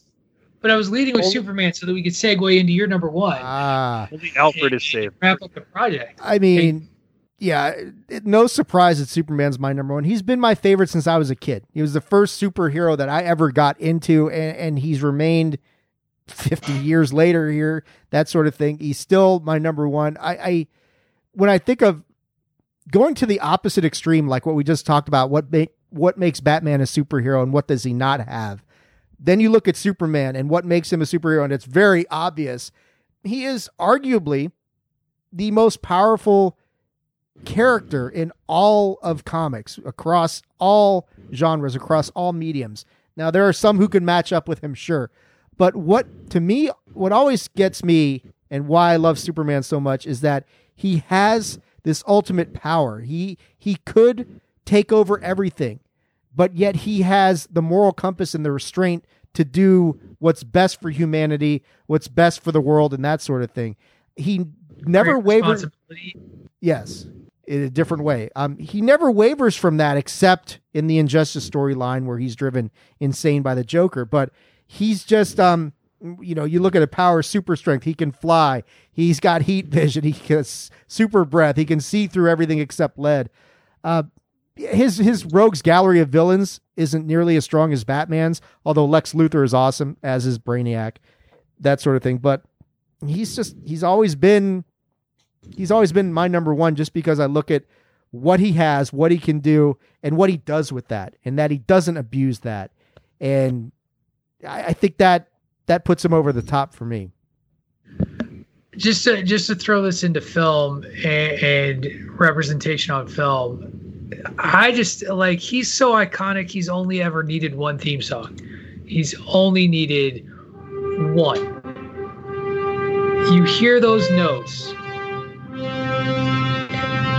and everyone knows what John Williams was saying. right? That's all you need. That's all you've ever needed. Batman's had like 7 theme songs.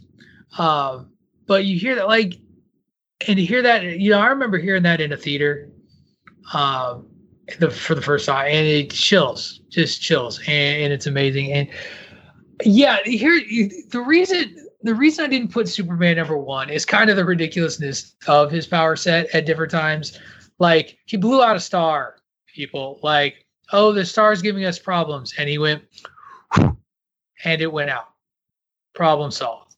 Like, that's just no fun. And I'm sorry, half the fun of Batman is that you can beat the shit out of Batman. He's gonna win, but he can beat the shit out of Batman. I agree with what you're saying. I had I had Superman 3 behind Batman and Flash, basically for the reason that, honestly, for the most part, he's pretty vanilla. Yeah. So I'm with you 100%. He is. I mean, I'm not. If you have Wonder Woman, Superman, Batman, or Flash as your #1, personally, I have zero problems with that. I don't think there's anybody else you could. I know I'm not a Green Lantern person. You could probably throw him in there in the top 4 as well. But those 5, it's unarguable that they're the top 5 DC heroes ever. Right, with Black Panther being a close 6. And Howard Stark. And Black Lightning, for that matter. I got Black Lightning at 13. Nice. Jefferson Pierce is a badass, bro. Oh, he is. Nice.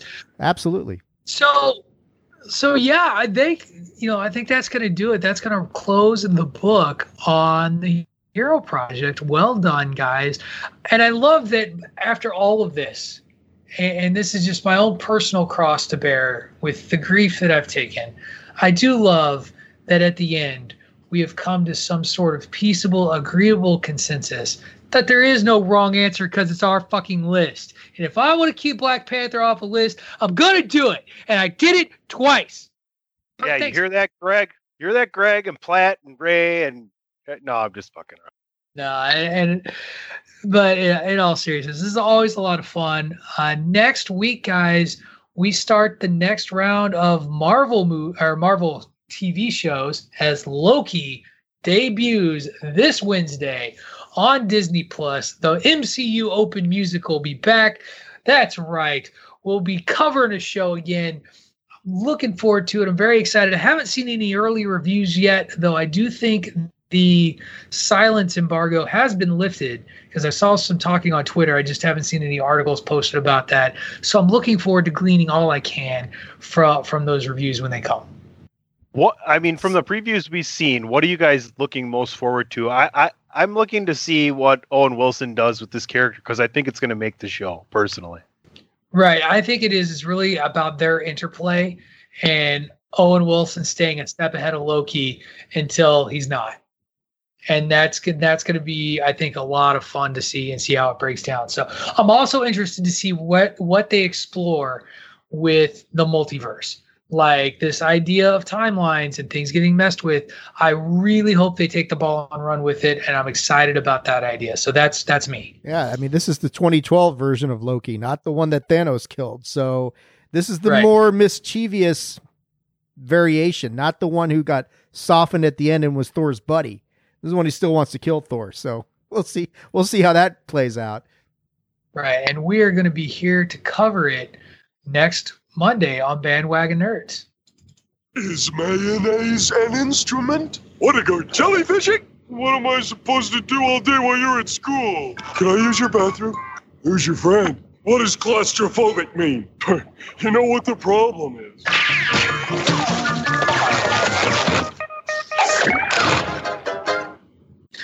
Okay, well, this week I actually struggled to come up with a question for a little while. And I know it's tough, but I'm not one to leave the bandwagon hanging.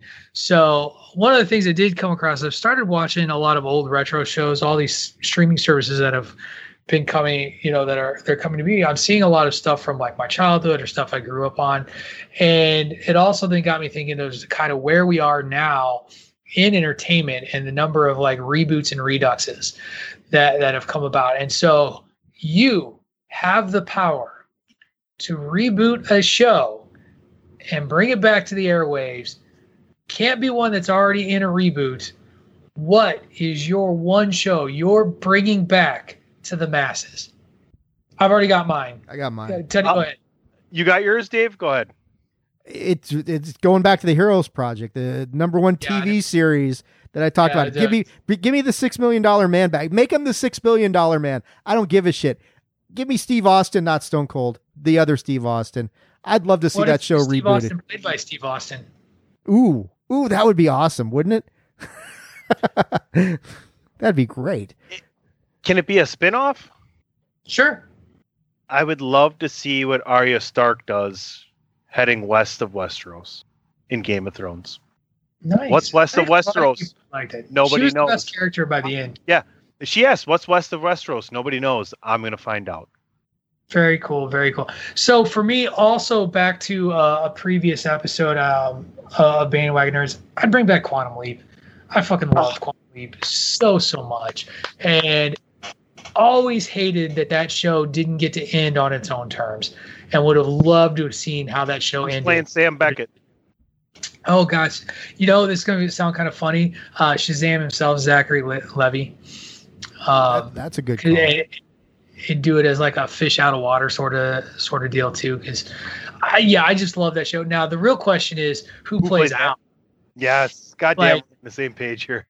Because Al's probably was always was the funny character. So Paul Heyman. Have we talked about how I feel about Paul Heyman? Obviously not. You don't like him, so we can just move on. I asked Craig sometime about how I feel about Paul Heyman. No, I think he's one of the best minds in wrestling. I hate his character. Anyway, that's going to do it for this week's edition of Bandwagon Nerds. Guys, great show. Quick show. Efficient show this time around. Just under 2 hours. I think it's because Ray's not here. I'm blaming the Reverend for this. Sure. And he's self-proclaimed an obliviator. Right. And we did a lot of skipping to the end for our list this time around, because like we said, a lot of iconic heroes. But next week, jumping back into covering a television show with Loki. Very excited about that. And of course, we will have all kinds of great news from the Nerdosphere to cover as well. Until that time, for PC Tunney and David Ungar, this is Patrick O'Dowd wishing you a happy Monday. Now get out of the basement, get some sun, read some DC comics, and enjoy the icons. You've been listening to Bandwagon Nerds, here a part of the Chairshot Radio Network on thechairshot.com. I just wanna run, hide it away, run because they're chasing me down. I just wanna run, throw it away, run before they're finding me out. I just wanna run.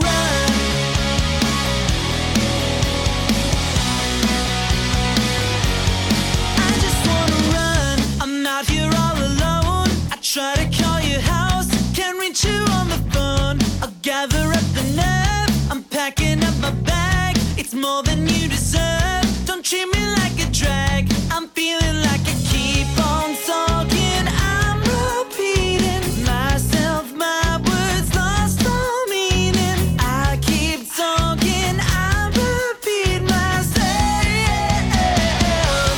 I just wanna run, hide it away, run because they're chasing me down. I just wanna run, throw it away, run before they're finding me out. I just wanna run, I just wanna run. Like a game of chess, I predict your move. I think I know you better than you do. I'm sick of feeling cheap, cheated.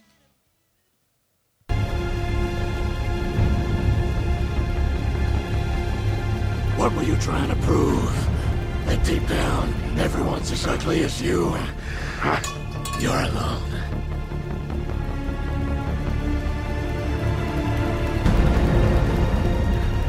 Can't rely on anyone these days. You gotta do everything yourself. Don't we? That's okay. I came prepared. It's a funny world we live in. Speaking of which, you know how I got these scars? No, but I know how you got these.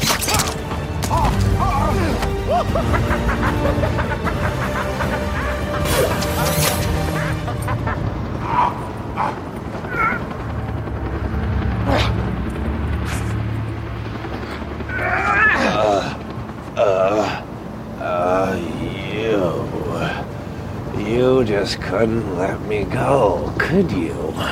This is what happens when an unstoppable force meets an immovable object. You truly are incorruptible, aren't you? Huh? You won't kill me out of some misplaced sense of self-righteousness. And I won't kill you because you're just too much fun. I think you and I are destined to do this forever. You'll be different. Sometimes you'll feel like an outcast, but you'll never be alone. You will make my strength your own. You will see my life through your eyes as your life will be seen through mine.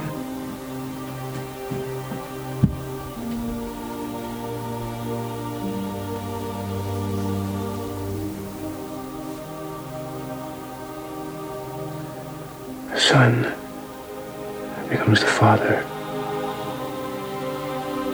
and the father becomes the son.